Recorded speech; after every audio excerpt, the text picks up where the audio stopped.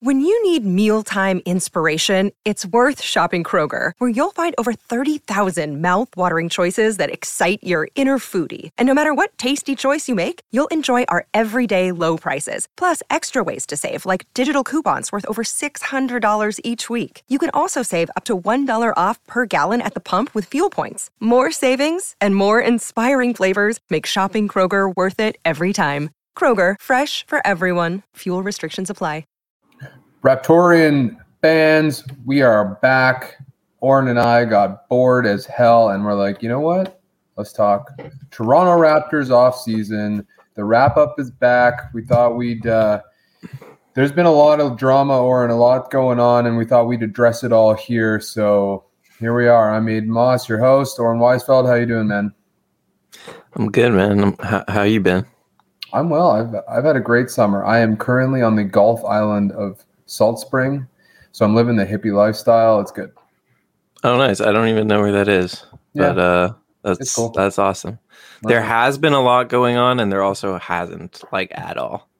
Yeah, it's a lot of bluster, I guess. Yeah, we're about to talk about a whole lot of nothing, but also maybe it could be something. But like I said to you pre-show, if there's going to be somebody that talks about the like minutia of Toronto Raptors drama, transactions, whatever, it's going to be here. And the people that are listening are going to be the people who give a shit. So we're all at the right place. We cater to the people who care too much about who gets the 15th spot on the roster. That's right. Who we really targeted this show to when we set out the big board.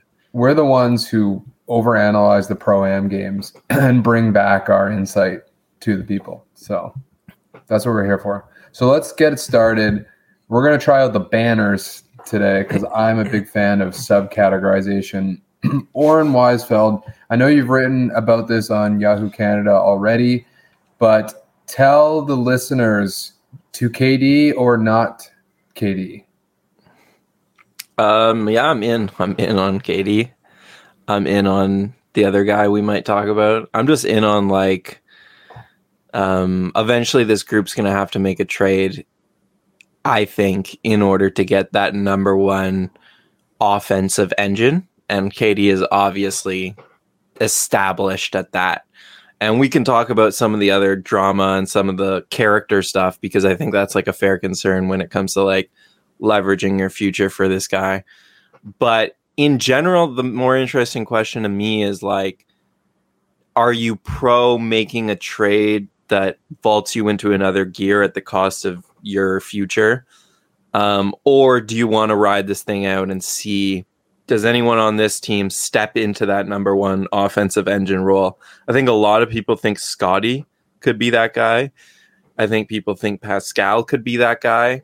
And I'm a little bit, I guess, pessimistic on those things. Like, I think they're both phenomenal players, but to be a number one offensive engine on a championship team, which KD is, I think like that is so rare, and I'm not sure the Raptors have it. So that's kind of why I'm pro KD trade. How about you? I am so like on the fence because I do see what you're saying, and I don't think currently that the way we're constructed, we're a championship team. Obviously, I mean, it comes down to what is the price, what do we pay, and what is left over. Because, you know, if it's just Scotty, Pascal, and Kevin Durant, I don't know that we're that much better off. Like, we are better off, but I don't like the line becomes super thin if that's all who's remaining. Let's talk about like what seems like the most realistic. Yeah. Okay. Let's build which is like that. Gary Trent, OG Anunoby, and like 4 first-round picks. Then I very narrowly say yes. Okay. Because I say yes pretty confidently. I love OG Anunoby. Like, I don't want to see him go, but I think to your point, like, to get an alpha dog score, like, that's a pretty low price to get somebody like Durant. And we still keep enough core intact that, like, we can do what we did with Kawhi. We can rest KD for the majority of the year. We can bring him out. He doesn't have to play. Like, the crazy thing to me with Brooklyn is he was like their number one defensive guy. Like that, you know, that like that's not okay. Like, that's just bad team management. And so he would be the fourth guy probably the way we're So I think that makes a lot more sense. But I think go ahead. Well, I was just gonna say at the same time, I've also been the one that has touted, like, let's not rock the boat here. Like, we have our young core. Let's see where this takes us. And maybe that's because I think the philosophy is once everybody blossoms, we will be in a point to leverage one or two of those guys for that alpha player. Like, I think Gary and OG are not at their optimal yet. And I think that when they are, there still could be an opportunity to trade them and get what we need without it being a 34-year-old who's possibly on his last legs, who could easily be disgruntled. That's where it gets interesting to me too. And as I wrote about at Yahoo about Kevin, it was like, I'm totally in agreement with that. This team is not ready in like the perfect sense to like make that swing. You mentioned those two guys who are still growing. There's also the like Precious and Scotty who would probably stay on the team if a trade was made, and they aren't ready to play championship basketball yet, I don't think. No. Ideally another year of seasoning and then you make this kind of trade. But as I wrote, like, Kevin Durant doesn't come open every year, right? It's like players this good just don't come available every year. And so, yes, it doesn't line up with your timetable perfectly, but to me, sometimes you just need to make the swing, even if it doesn't line up with your timetable perfectly. I get what you're saying. Like, there's so much player movement now, but 4 years left on his deal, top 5 player in the league. That just does not, like, we can go back and look at it. That doesn't come up every summer. Like, that is a very rare thing. So yeah, I think KD would make like the perfect Raptor in a lot of ways. But here's like what's also interesting to me is the news. Partly why we're doing this is because KD recently like gave the Nets an ultimatum and said either you pick me or the coach and the GM. I'm curious, like, because I know a lot of people have really soured on KD throughout the process because of the way he's handled this Nets situation and just been like really a toxic asset. Has his handling in the ultimatum, has that made you like less wanting him as a Raptors fan? I mean, I don't think KD has demonstrated anything less than what he's demonstrated in the past. He's always been a little bit acerbic. He's always been very honest and blunt, but he's always been dedicated to the team that he plays on. And like, I would be shocked if he didn't show up for training camp and he didn't play this year. I think either this was a call for help, as in like, I'm bluffing, just do what you've got to do to put this team in the best position, or he genuinely wants to get traded, but will still, if he isn't, he isn't, that's just like an ideal for him, because I just think he is like a professional basketball player and he doesn't do it in the best way. And I haven't agreed with some of the stuff he's done in the past, but he's always been there and he's always like gutted it out. And so I wouldn't be worried if he came here. I also think his, like, the kinetic energy he would have with like Masai, with Freddie, like with Scotty, I think it would be so natural for him. Really, I think all you need to do with KD is surround him with dudes who want to play basketball, like through and through ballers. And I don't think Kyrie is that. I don't think Harden is that. I think the Warriors were, and KD was his best self. So I would, if the trade happened, I wouldn't have any, like, I wouldn't freak out that he's going to suddenly up and go. I'm with you. And I think that's like why the Raptors have to be considered here, is because they have so much belief in their culture that you can bring a guy who maybe is a little bit toxic in, and that guy will see what you're doing, ultimately slowly but like surely believe in the program and believe in what you're doing and like fit in and fall in line. And I think KD would. And I think like you have to be so established as a basketball program to have that confidence. But they do, by all accounts. They traded for Kawhi Leonard, not in the same situation, but a similar one where they had a lot of confidence and he's going to come, he's going to play, he's going to buy in, and he did. And then my second point on that is I cut Katie a little bit of slack in this situation just because everyone we have to make these judgments on these players based on like the little info we have. So small. And so everyone is judging KD based on like, you picked the coach, you wanted Harden, and he did, and so he deserves those criticisms for sure. But there is a flip side to this where Sean Marks, the GM, traded Harden for Ben Simmons, and Ben Simmons didn't play. Like, that is ultimately on Sean Marks to not trade for a guy midway through the season if you don't have enough intel to say that he's going to play, because you have KD at 33 years old. Every season you have to compete for a championship. And so, yes, they could have lost Harden at the end of the season for nothing, but that is a Sean Marks error to trade for Ben Simmons. I'm obviously a Ben Simmons hater, but like, that was a bad trade. He didn't play, and KD has a right to be upset that the guy you traded for didn't play. And then, like, there's also no real evidence that Steve Nash, like, I don't know. You don't know if Steve Nash is a good coach. So I also have trouble, like, blaming him for that when maybe Steve Nash, maybe he saw what Steve Nash did and the game plans and the playoff series plans, and he was like, look, we need something a bit better than this. So I cut him some slack there, too. Yeah, to your 2 points, like, the Raptors are nearing a like golden like reputation threshold that few franchises in sports reach, right? Like, it's the Patriots, it's the Spurs, it's maybe the Warriors to some degree, where you can take an Antonio Brown, maybe that's a bad example, but you can like Randy Moss. Yeah, you can take guys who are like uber talented, but maybe have a personality issue or whatever, and you're so confident in your franchise that you know it's going to work.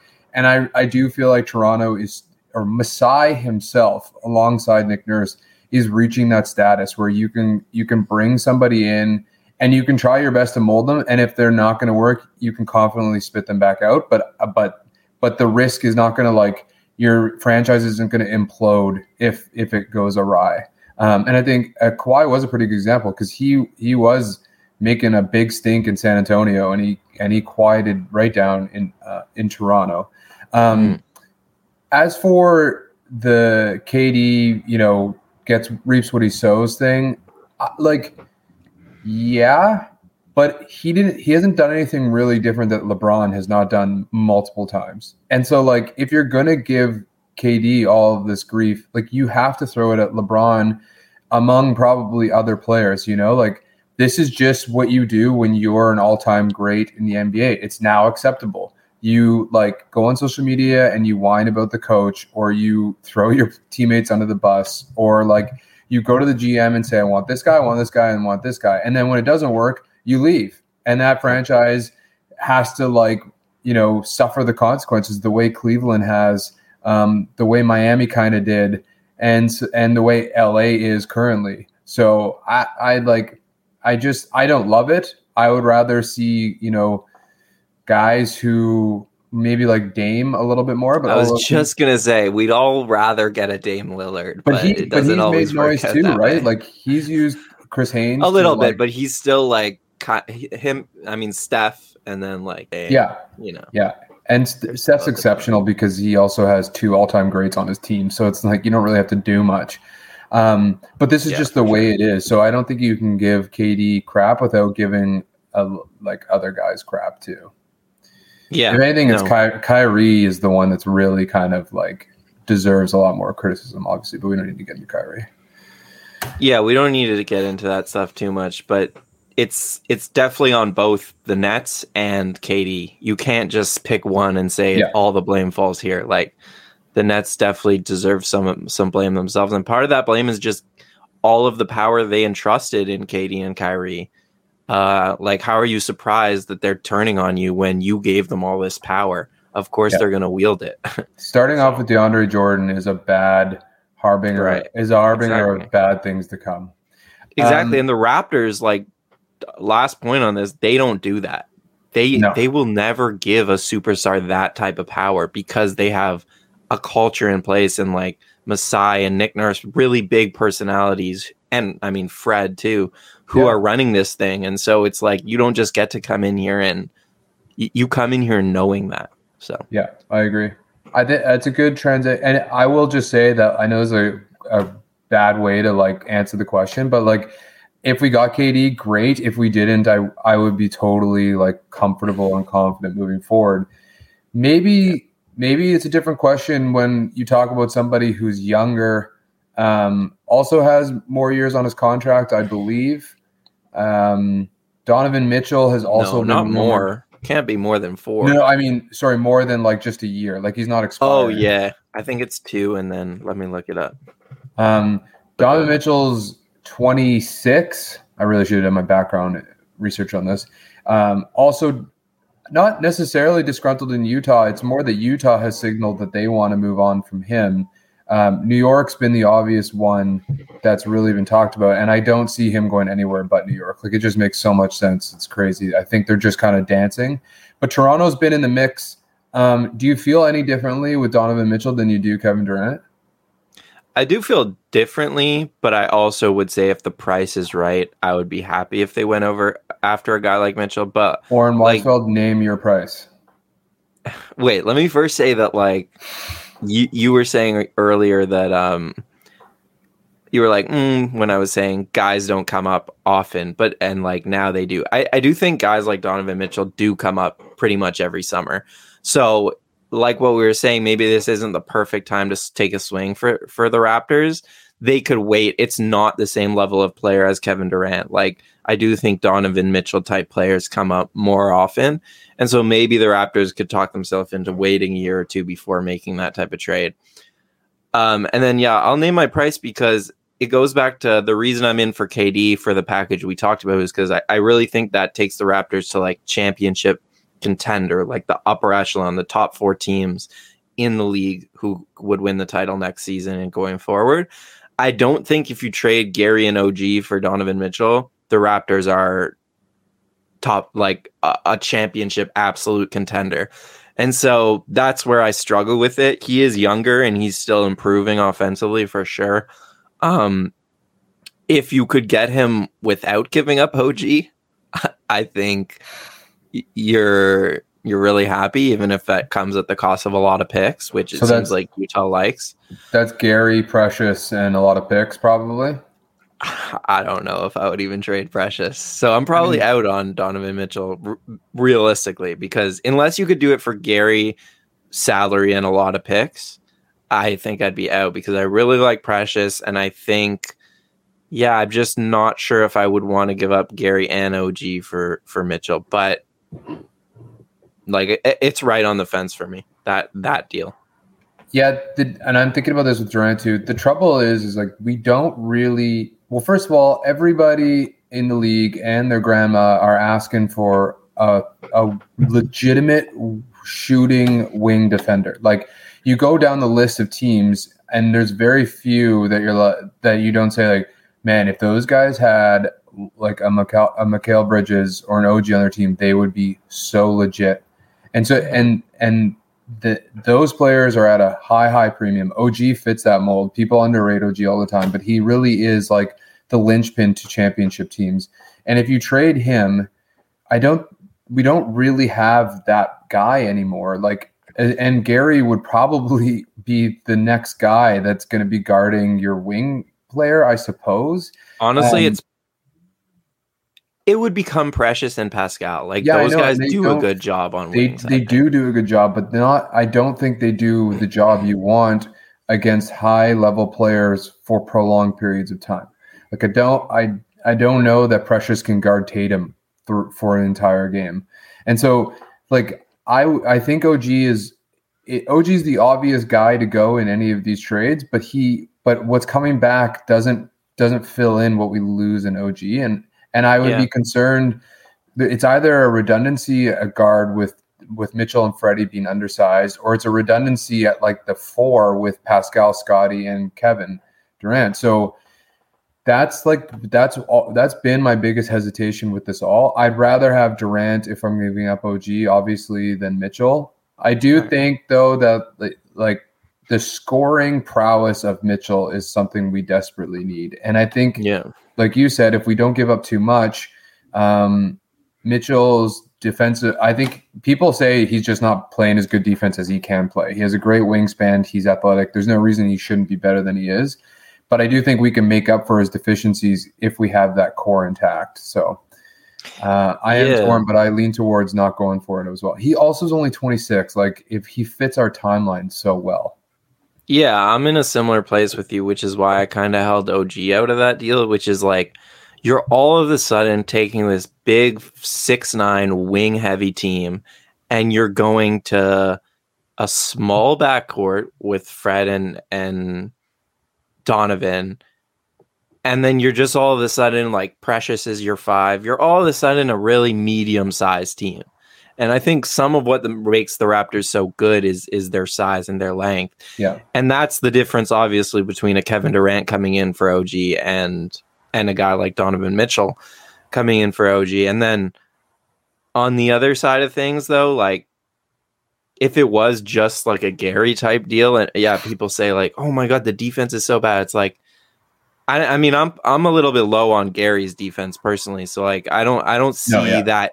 It's not a huge fall off. That is not a huge fall off. Like, that's going to look pretty similar to the way it looks right now, if that is like what you're ultimately switching out on the defensive end. And yeah, I like the offense. I actually really like his fit offensively. I like his fit with Fred. He can carry the ball up and have Freddie off ball. Like, it's like that Conley combo. I think it'd be really nice. And he's still getting like significantly better. Like, this is a guy who came into the league as not a passer, not a point guard. And they kind of put him in a point guard role. And like every year he's taken a step up as a playmaker, as a scorer. Yeah, his defense fell off, but like you have to put the context around that stuff. And it's like, that was just a bad season in Utah. Everyone knew it was going to blow up at the end of the season. So I'm high on Mitchell. Like, I'll just finish by saying, if I was the Jazz, I would keep him. Like, I would rebuild, retool around him. I don't understand why. Like, I hate this idea of trade SGA, trade Donovan Mitchell because they're 25 and you're looking at players who are 20. It's like, your players aren't all going to be the same age. Like, keep the good player around. Okay, it wasn't working with Rudy. I totally get trading one of them, but don't do what the Spurs did. I don't like what the Spurs did with DeJounte. Like, I don't like when teams do that. Yeah, unless they knew what he was going to do at all the Pro-Am games. I mean, honestly, maybe they just didn't like his character because, I mean, it hasn't been the best look. But anyway, that's another topic. It's not a great look. The final thing I'll say is two things. Masai, and I wrote about this about Durant, and I'm writing about it again. Masai has had a clear vision all the way through. And every time we argue about trading for a center, every time we argue about trading for like a backup score or whatever, it's like Masai has had a vision for over a decade and he's finally enacting it. And I don't think he's going to forego it, to your point about having defensive versatility at all 5 positions, unless it's such an arbitrage of a trade like Kawhi. But again, that was different because the DeRozan era had hit its head on the ceiling multiple times. So it was just a different thing. So unless the arbitrage is so great and the cost, that being the cost is so low, I don't think Masai is going to go away from this vision. He's gotten Barnes, he's gotten Achua, he got OG.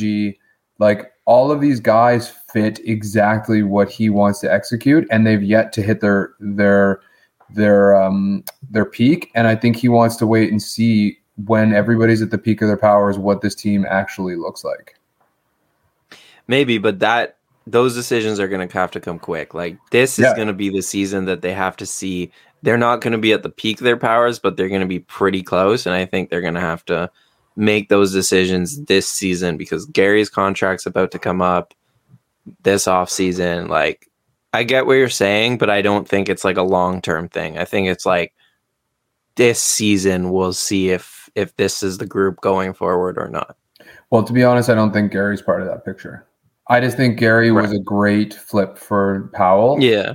And it gave you all the versatility you need, but I don't think he's we do need a Gary type, but he's not part of that picture. So I don't foresee him being a long-term contract guy, but that's maybe another conversation. Shall we move from that? Or we feel like we feel good about it. Good. I feel like we flushed that out real nice. Okay. quick fun one. Who is your favorite summer league performer? Let me just get some Or tape conversely, running who's here. your least favorite? Do you want to go first? Yeah, I know my answers. Okay, you go first. Well, this one's kind of obvious but I'd like to say that I felt this way before it was confirmed. But sorry, we're talking summer league, not pickup games. Oh, let me pull up some summer league highlights. Sorry. But we can be quick on the summer league. I also thought I just had pickup in my head. Yeah. So I was like, who's my favorite pickup game guy? That's a tough question. Summer league guy for me is Jeff Down. Like he stood out so definitively. They clearly set out this offseason to give Banton the ball and see what he could do, and he did quite well. But when things kind of got disorderly, or whatever Banton was up to wasn't really working, Downton was kind of like that guy that you could depend on, that you could kind of go to, and his ability to finish at the rim in the most awkward ways, really was wowing to watch, I guess, or really unique. He finishes with both hands, wide range of finishes. He shot pretty well considering. And one thing that stood out to me, which is going to get you a training camp contract, is he game one, he was picking guys up full court and jockeying them the whole way down the floor and staying with them, not getting beat. And then lo and behold, he gets signed. So I think he definitely, and I know he in the G League, he has been a baller for quite a while. So if you watch the G League, it shouldn't really be a big surprise. One negative thing I'll say is when I look at him in the Rico Hines runs, he looks much smaller than I thought. And that might be because he's with NBA bodies now. I don't know, but he looks a lot more slender than I realized. So yeah. Yeah, this was the game, the Jazz game that he took over in the fourth quarter, and he was really the only guy that the Raptors had on the summer league team that could create his own shot efficiently, and he does it here. Granted, it's against Bruno, but we'll ignore that. Yeah, he stood out for sure, just as a vet type of guy.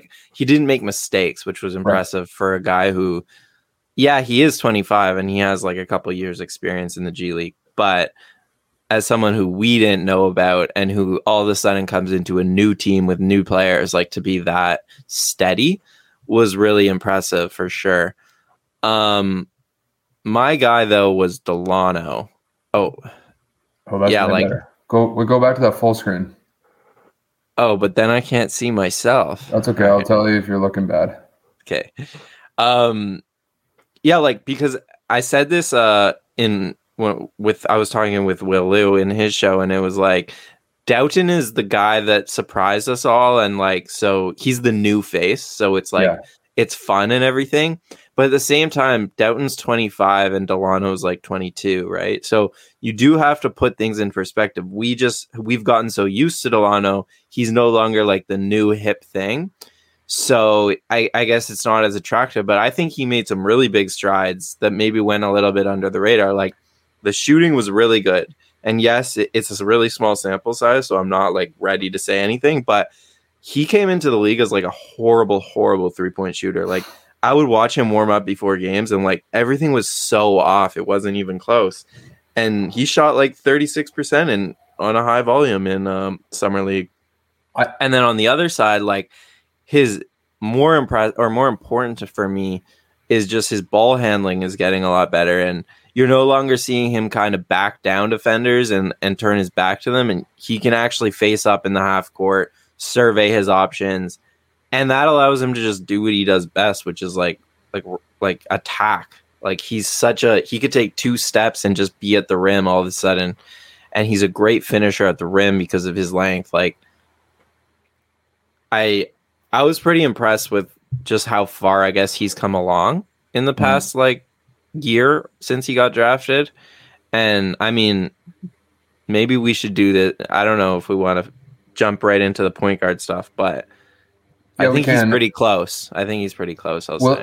We'll do pick up first because there's more point guard talk there. But I'll say, like, I noted it in one of my post-game analysis is that, like, he was getting challenged full court. And to your point, he wasn't backing them down. He was confidently facing them up, getting by them with his handles, right? Not relying on his length or size to kind of, like, eke his way through. So clear development. The other thing is he looked like an NBA player in a G League or like summer league game. Like, he had some really bad sequences, and his decision making is still not there. And when he gets stuck because he is really much more downhill than anything else, it can look really bad, especially when the half court gets like clogged. But the same way when he played in the G League last year, like he's better than he's an NBA basketball player. Right. He's right in the fringe in like a rotation guy, but he's better than the G League. Right. It could be a while and it may never happen, but there is so much there to be hopeful for. And his size and length and quickness alone, to me, earns him a spot on this team, no question, because you can throw him out there for 8 minutes a game and just be a pestering pest. No, he's making the team. There's no way he doesn't make I know, the team. but I'm just saying that like he didn't, again, the same thing with Malachi Flynn in last summer league. Like, they put the ball in his hands because they wanted to see if he's legitimately NBA caliber, and he proved by far that he is, the same way Flynn did. So I think that was promising. I just think he had a lot of bad spells in the summer league as well. That kind of like cooled me off just ever so slightly. Yeah, his turnovers are the biggest issue for me. Like, in terms of what's holding you back from actually being the backup point guard of the Raptors. Like, you can't come in and turn the ball over 4 times a game if that's your job. And he just hasn't gotten that. He leaves his feet too much. He tries like these passes that are crazy. And like, I like it. I like the risk because the Raptors don't have a lot of guys who take those risks as playmakers, but at the same time, you're fighting for a job, and I don't think it's like he needs to find a way to limit those. He had more turnovers than assists in summer league. Yeah, that's not good. I call them the fourth dimension passes. Like, they're things that he sees that nobody else does, or that he sees, but he doesn't see everything else that's in the 3 dimension. So like the arm that's actually in the way of that pass, or whatever, but the fact that he has that vision, I think is a plus at his age. For sure. Like he's creating. They're just not there. I mean, we can talk about Malachi in relation to that because Malachi never makes those passes. Well, never tries those passes, and that's because I think he doesn't see those passes. So then let's go to pick up overreaction because Flynn might come up there, and then we'll go to the next topic where Flynn will really be front and center. Favorite pickup overreaction. So just for those of you who've maybe been on holidays and haven't cared about the NBA, which I wouldn't blame you in the slightest, the Raptors signed Rico Hines, who is and you might know better than me, but he's a player development guy. He's renowned for running these NBA pickup runs where dudes show up and you get wicked highlights, and there's all of these great clips of him giving inspirational talks, like he's talking real, and then Harden's talking real, and Freddie comes in and he talks real, and it's like, man, I wanted to go pick my shoes up and start training, and I have no hope of a career or anything. Like, it's really inspirational. So the Raptors signed Rico Hines to be part of their staff, which is fucking brilliant because the entire Raptor roster was at all of these runs. And he's got a lot of connections, and he's obviously well liked by players. So I think it was a great signing by Toronto. But anyway, so we have these runs. Then we also, for whatever reason, the Pro-Am runs seem to be really popular these days. Everybody's partaking in them. I'm sure we've seen the DeJounte Paolo, Washington beef that's going on. So Scotty and Flynn have played in a couple of those. We got the Drew League. So anyway, we have all of these runs, all of these highlights, and what's been your biggest overreaction to all of this? scoring. Positive or negative? Whatever. Maybe both. I'll start positive. My positive overreaction was Freddie. First of all, he cut his own highlights and posted it separate of the Rico Hines channel. And he wasn't in the first couple days. He's got a brand to for sure. Promote, you know? FEVTV. Yo, yeah, he wasn't go full screen again. He wasn't in the first couple days, and people were like, "Oh, I guess Freddie's not like 5-on-5 ready," because obviously he had the injury at the end of the season.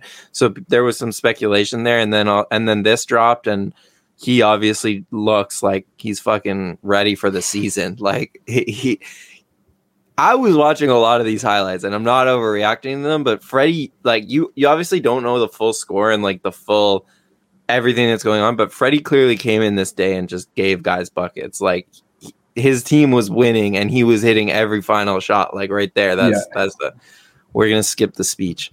So yeah, I mean, it's nothing new, to be honest, that we saw from Freddie. I guess Scotty will be the popular answer. Yeah. But you just sometimes forget. I guess I forgot because not like forgot, but like he was injured his whole second half of the season. He just wasn't himself, especially as a shooter. But when Freddie is this good of a shooter, especially from like the distance he's now confident at, and as a pull-up guy, as a catch and shoot guy, like all of it, and he's running pick and roll, and every season he's getting better as a playmaker. I have to not take that for granted. And so when I saw this video, I realized, oh yeah, I took this for granted for a while. And we're going to talk about the point guard situation after this.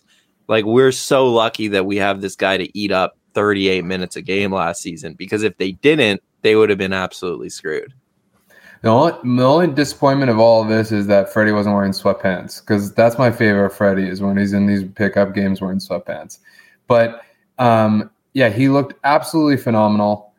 He clearly came into the run being like, okay, I'm shooting 35-foot threes and I'm running pick and roll with Koloko. And I don't think he missed. By the way, as coaches, like, I think it's brilliant to have to win the game. After you score to win the game, you have to hit a free throw to win the game. I think that's like a really cool touch. He gives this nice little speech, which is always fun. Maybe because he knows he's on film probably, but it was still great. But yeah, he looked limber, explosive, like he could have shot anywhere on the court, and guys looked exasperated in the highlights. Like they're just like, what am I going to do now? He looked like what Banton looked like in the summer league. Like he looked a degree above everybody in that run. And I guess it's a highlight package, fair enough, but he really did stand out. My overreaction, it would have been Scotty, but whatever, that's too easy. I am going with Malachi Flynn, and I'll tell you why. So I asked Samson in his podcast, why should we what do we think about Malachi Flynn coming into the season? Because the Pro-Am games, he had 52 and 70 or something. And he basically just was lightning on the floor. And Samson's answer was a good one. It's like, Malachi's a good player. He doesn't fit the Raptors system. He's a pick and roll guy, score first guy, who's an average to above average defender, which I don't think he gets enough props for. But if he's going to make it on our team, he's got to be a walking bucket. And I think demonstrating, there are guys that are going to these Pro-Am games and not scoring at this rate, right? I don't know if you saw, but Obi Toppin, Julius Randle, and Brunson's team lost by 13 or something, whatever. Who cares? But I mean, there's something to be said for a guy walking on there and just destroying teams. And I think, and whatever, it is a Pro-Am game, but Oh, you cut out. Aiden cut out. Aiden's internet cut out. I'll pick up on Malachi for a bit, because I agree with what Samson said about okay, I got booted. I don't know what happened. You keep going. If Flynn's going to make it on this team, which he doesn't have much like hope left, and this is a good segue to, I think, our point guard conversation. He's going to have to be lightning in a bottle, and he was towards the end of the year. And so healthy, I'm hopeful that he can like make an impact on the team this year. Yeah. Okay. Like my thing with Flynn I've always said that the Raptors need to simplify his role into a scorer. Like I've always seen him as like a Lou Williams more than like a traditional backup point guard, because like what I said with the Banton stuff, Flynn doesn't see those special passes. Like, yeah, he runs a pick and roll and he can make the simple passes. Even the skip to the weak side is really hard for him because he's so small. So like he's not a great passer, and I think the Raptors have asked him to run the team. Like they say, when you come out there, we want you to run the team. And I just think that's like too big of an ask, because a lot of point guards coming into the league struggle with this, which is like the balance between scoring and my teammates not getting mad at me is like a really hard one to strike. And I don't think he's been able to strike it. And so I want to see the Raptors just be like, you're Lou Williams. Like you come in the game and you get buckets, and that's all you have to worry about. Obviously, if guys are hedging or double teaming you, yeah, you make the right read. But like if his role is to score, I do think that's the best use of him. But I'm losing hope too, because the Raptors, it never seemed like they haven't had a guy like Lou Williams since Lou Williams. Well, they're running out of capacity for Flynn to be that. I think it's unfortunate for Flynn because he's a late round draft pick, Freddie V like prototype, right? And so they kind of almost cast him in the same light, and he's not that. He almost looks like he rues having to pass the ball. Like his game is to find buckets. That's just what he's always done, and maybe he will evolve over time, but he hasn't had the opportunity to find that confidence or that consistency to evolve, right? Like he's going back to what's his nature, which is to score and to shoot when he's open, and that's it. So I think you're right. To empower him into that role is probably a better idea, as opposed to being like, you're the backup point guard. Because like the skill is clear. It's clear that he has scoring skill. I do think there is a world in which we're wrong and the Raptors are right to play the long game, and that eventually like something clicks and it's like, oh, okay, he can balance that playmaking and scoring, and now he's a real asset. He's not just a spark plug guy. Like if that happened at some point this season, I wouldn't be shocked. No. But because like you said, it's a maturity thing that happens with smaller guards. Yeah, I think with all like point guards, that balance is really hard to strike. Like some guys are pass first, and like Scotty, right? Like Scotty passed for most of the season. He was not aggressive enough as a scorer. Like it happens with a lot of new. Scotty's not a guard, but like you know what, he is kind of a guard. So yeah, I think it happens with like a lot of new point guard type players, and Flynn just hasn't been able to find that balance. Perfect segue into our next topic, which is, who are our point guards? This question actually is like more complicated than you would think, because no one really fits the mold of what you would necessarily classify as a point guard. Freddie VanVleet is not a point guard. Full stop. Like he's a combo guard. He's not a point guard. Like Pascal. I disagree with that. At this point, Fred's turned himself into a point guard. I don't think like I mean maybe, but I don't think he's best utilized maybe as a high volume point guard. But yeah, okay. That's debatable. Then we have Point Pascal, which has unlocked probably the best version of Toronto's offense, right? So we have Pascal there. Scotty has shown glimpses of being the point forward, and like that was a glimpse right there. Yeah, and like you said, he has the vision. He's comfortable distributing and playmaking. Like that's what he enjoys doing. Then we have Malachi Flynn, who we just talked about, who I also don't think's a natural point guard. We have Delano Banton, who is a point guard, but in the half court is basically not really anything as far as point guard goes, or he struggles. We have just Jeff Downton now. Am I forgetting anybody else? I think that's probably it. So we have a lot of guys that fit parts and aspects of a point guard. And we have Point Precious too, don't forget. So like how do you see this shaking out? Yeah, I think first of all there's like a distinction to be made between like point guard and like ball handler. Right? Because like Scotty and Pascal, the offense does look good when it runs through those two in like a point guard way. But those two shouldn't be relied upon to take the ball up the court every play. Right. Because when they do and teams pressure it, which smart teams will do in the playoffs, it throws the Raptors out of whack and they'll just get turned over sometimes too. Like those guys have good hand, or Pascal has a good handle. Scotty's is coming along, but it's not like at the point where you're like a confident like ball handler, like every play, run like ton of pick and roll. Like it's not that type of thing. It's more so like get them in their spots, give them the ball.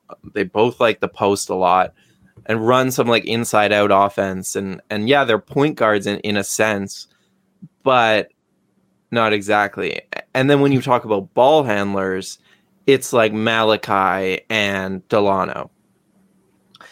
So I'll kind of leave Fred out of this because I think Fred is like clearly their starting point guard. And to me, I'm more concerned like we kind of know they're going to give Fred some minutes on the ball. And then sometimes he's going to play off the ball with Pascal and all those other guys. But I guess my concern is more so like when they get to the playoffs, if this is who they're running out and they haven't made any changes, my concern is where is the secondary ball handling coming from? Like, I don't think Malachi or Delano are playoff ready guys just yet.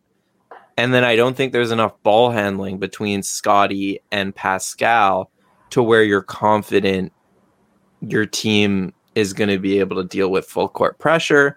Your team is going to be able to deal if they say they like, I don't know, take Fred, face guard Fred in a way. And then all of a sudden you're relying on only Scotty and Pascal to handle the ball. Like that's just a lot of responsibility for those two, given the sometimes shakiness of the handle that, it's a concern. And I want to be clear, like the playmaking, I think there's a ton of playmaking on this team. That's not the issue. But the ball handling, I think, is an issue. Yeah, I guess I challenged Freddie as a point guard because I think this team struggled when he over controlled the ball. And I think that's because he's not a natural distributor. Like that's not exactly how he plays. And so I think like to me, that's a little bit of the challenge is that like, okay, well, if Freddie's a little bit off the ball or like we don't want him overplaying. Are you hearing the chickens in the background? Yes, I'm hearing the chickens. Yeah. Nice. If he's has the ball too much, I think like we will be in a little bit of trouble offensively. So then it kind of begs the question, like who's going to have the ball in his hands? So I think you're right. Like the starting five, it's not going to be the biggest problem. Freddie brings the ball up and probably initiates something. And then we're, the secondary actions with Pascal, or Scotty brings the ball up and the secondary actions with Freddie or Pascal. Like I guess I'm okay with that. And I would be interested to see what they do in the second lineups. I could see something like we just talked about how Malachi is not really a distributor. So maybe he brings the ball up and then immediately it goes to somebody else to initiate an action. I don't know. But yeah, it's confusing because it's not that clear to me. And some teams pay a lot of money to resolve that, right? So like Tyus Jones just got repaid to be Morant's like solid backup point guard. And maybe that's because Morant's a little bit injured. But most teams have like a defining distributor. And I don't think we have one, at least in the guard role. And again, that's probably part of Masai's, ultimate vision is that like everybody can do this. But to your point, in the playoffs or when push comes to shove, like we kind of need a guy that we can rely on to control like a Kyle Lowry, essentially control the tempo, put everybody in place, get things going. Doesn't necessarily need to break down the defense, but needs to make sure everybody's in position to get things rolling. So, it remains to be seen. I think Fred, though, is getting a lot better at that. Like last season, he took a big jump doing that. And there were, you're right, there were moments where he over dribbled the ball and he was doing too much himself. But I think a lot of that was just due to the nature of the season with the injuries and just the lack of skill the team had. I really think we're going to see Fred take a diminished role on offense this year. And I think he will be more of that player who, he takes the ball up the court, then he gets off it. It gets to Pascal, it gets to Scotty, and Fred is more of an off-ball guy running around screens. And I think the offense is going to run a little bit more like that than it did last year. Obviously, Fred will get his share of pick and rolls. But, I'm not worried about that necessarily. I would really... I do think when you said, Tyus Jones, I think that is one thing that this team is missing is the backup point guard position. I'm not confident going into the playoffs in the Malachi Banton pairing. They're both, we talked about, they both have interesting skills and they both could have breakout years. But if we're talking about a playoff series where we're going to rely on one of those guys to come in and give you 20 minutes a night and in the playoffs, it's all about being consistent and bringing something every night. And they need to play those minutes because if they don't, it's just who's bringing the ball up the floor when Fred's sitting and where is the ball handling when Pascal is getting double teamed, right? It's just that simple stuff. I think you need a guy who can step in and fill those roles. Yeah. So but with that being said, it would not surprise me if they dealt with that at the trade deadline, right? If Malachi and Banton both struggle, it's not that hard to go get a backup point guard. It really isn't. No. So it's kind of when you build a character in a video game, and it's you can basically either be par or average in every characteristic, or you can just jam it on 3 characteristics and whatever, forego a couple. I think Masai's kind of done that. I think they've sold out on having a traditional small point guard. They're just not interested in having that, unless they can get it sneakily on those late draft picks like they did with Flynn and Freddie turned out. Right. But this all does come back to what we were talking about at the beginning with Katie and Donovan. Those guys automatically negate the need for that type of player because you can just give them the ball. Yeah. And that can be your bench offense, for example. But right. And Pascal and Scotty could be that. And OG wants to be that. So, I think that's what they're banking on. Yeah. Okay. Our final topic for the night. Who, Oren Weisfeld, is surviving training camp? Okay, I thought you were just going to say our final topic was Gabe Brown. And I was going to be I don't know if I can do 10 minutes. Let's break down Gabe Brown's Michigan State 3-point shot. But first, do you want to outline the situation? Can you do it off the top of your head? No, I'd have to pull something up. If you give me a minute, I can. But we kind of know what the Raptors basically got. Okay, here we go. There are 3 spots available, right? Yeah. So Pascal. Okay, so they have 12 guys on fully guaranteed contracts. Is this compliments of Zatzman?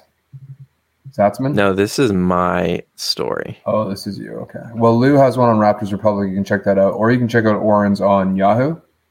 This is on Sportsnet. It was just about Summer League. But okay, they have 12 guys on guaranteed contracts, but one of those guys is Svi, and they could cut Svi.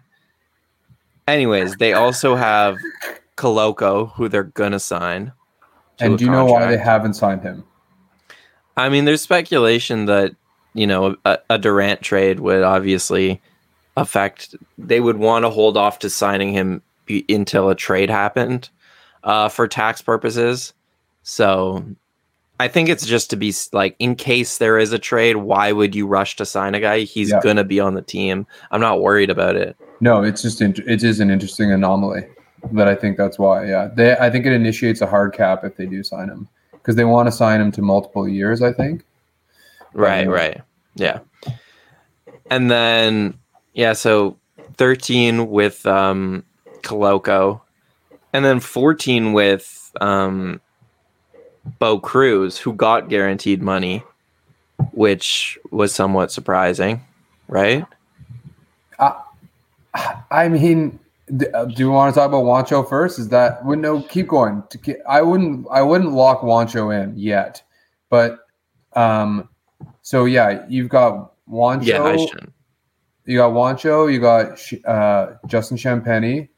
You got Delano Banton. Here's Lewis's piece. Okay. Here are the people fighting for spots: Banton, Svi, and Gabe Brown at the wings. I don't know if Gabe's a guard. At the guard, sorry. And then wings, Champagny, Juancho, DJ Wilson. Okay. So money doesn't matter because we don't give a shit about owners' money, and like they can still cut them, so it doesn't really matter. I guess it impacts the cap a little bit. Yeah.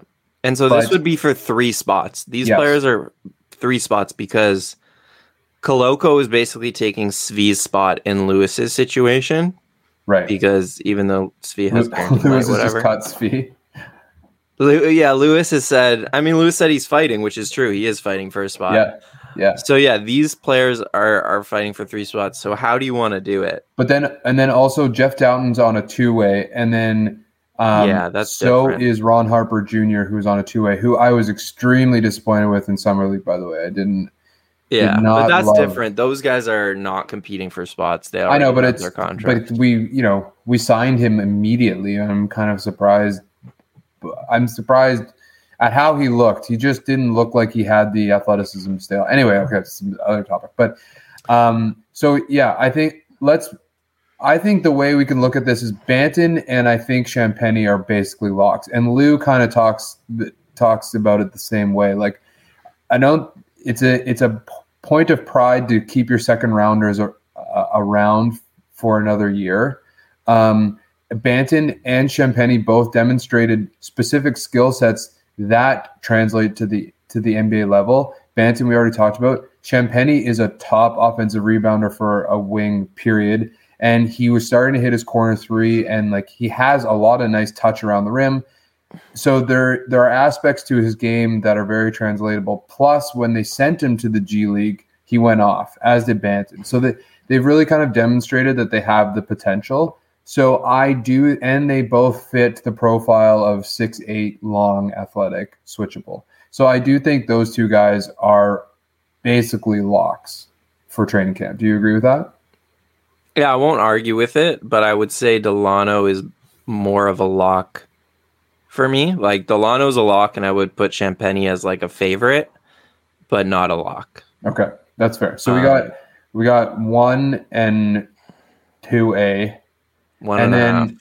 What's that? 1.5. And then who is your second half and your third? I think Svi and Juancho. I think it'll come down to them probably, especially if we're gonna lock in Champagny. Like, I think you want a shooter, right? Like, ideally, you'd like some shooting, and those are the 2 guys who could shoot some.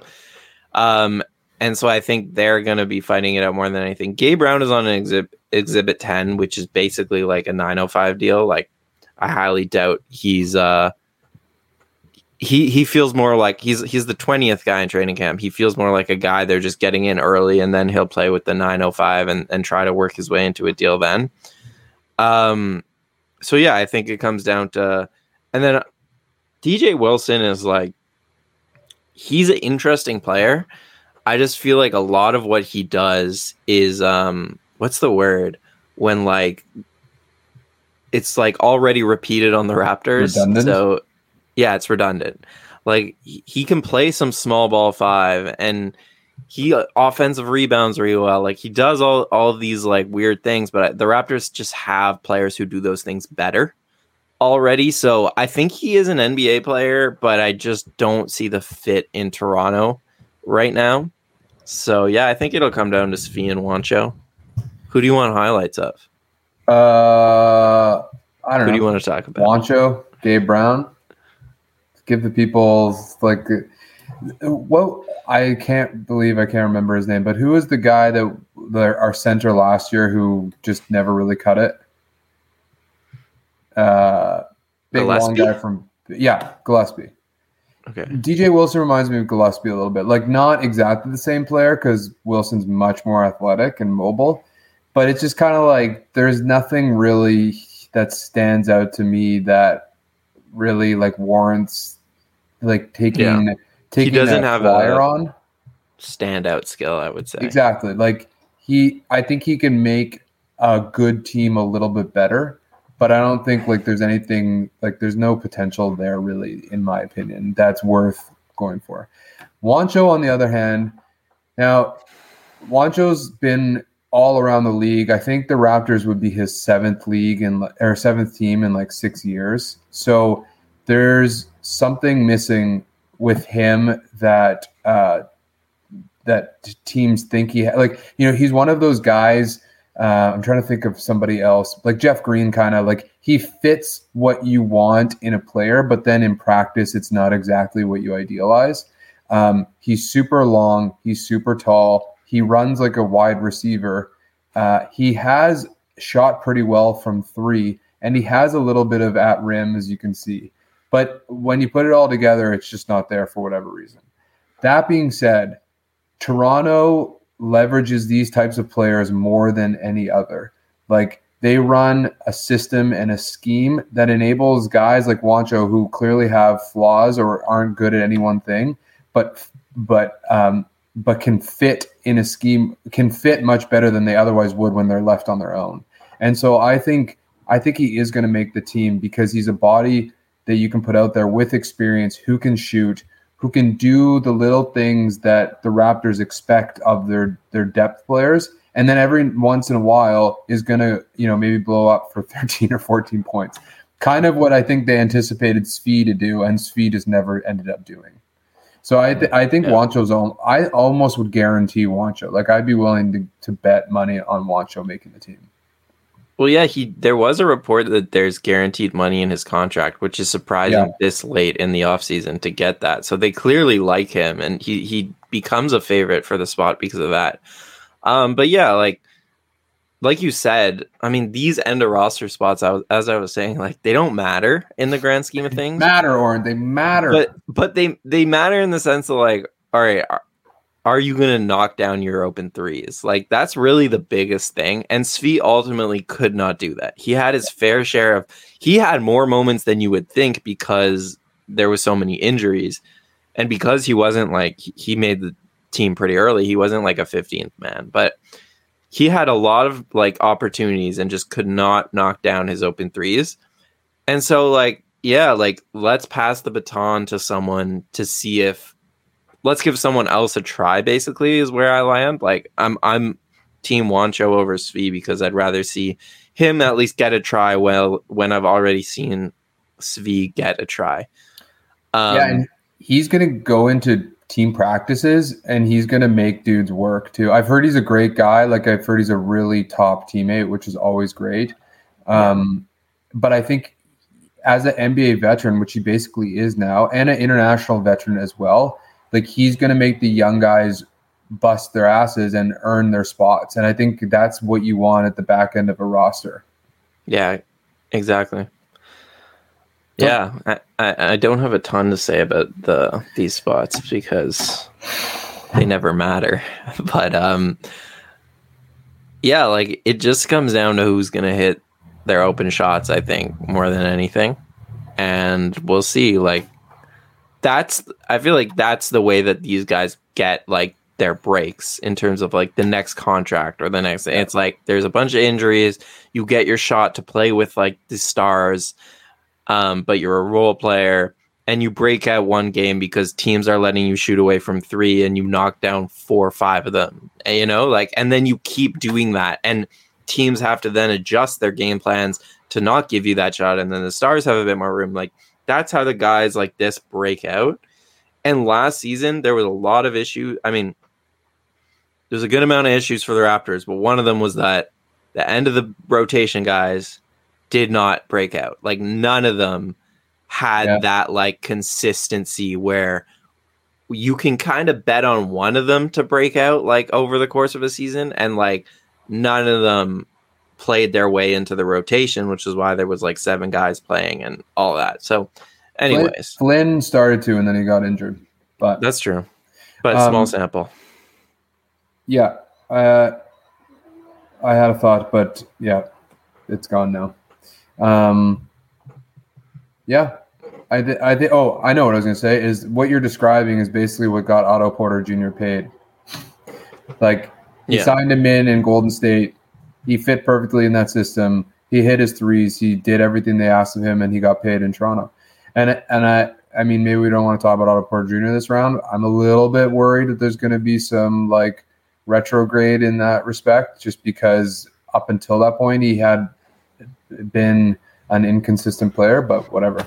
But yeah, I mean, like Juancho could be an Otto Porter Jr. kind of like break, you know, like you said, hits 40% of his threes on 3 or 4 attempts a game and rebounds and passes and plays defense. Boom, done. So yeah, and the content will be good. Oh yeah. So that's what's most important. Yeah.